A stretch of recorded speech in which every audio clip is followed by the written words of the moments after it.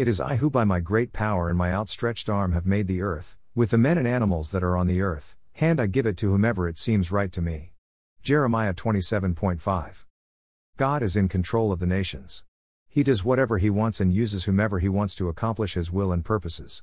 He is the creator of all life and the vast universe. It is the fool that declares there is no God, and it is just as foolish to reject the word of God and not submit to Him.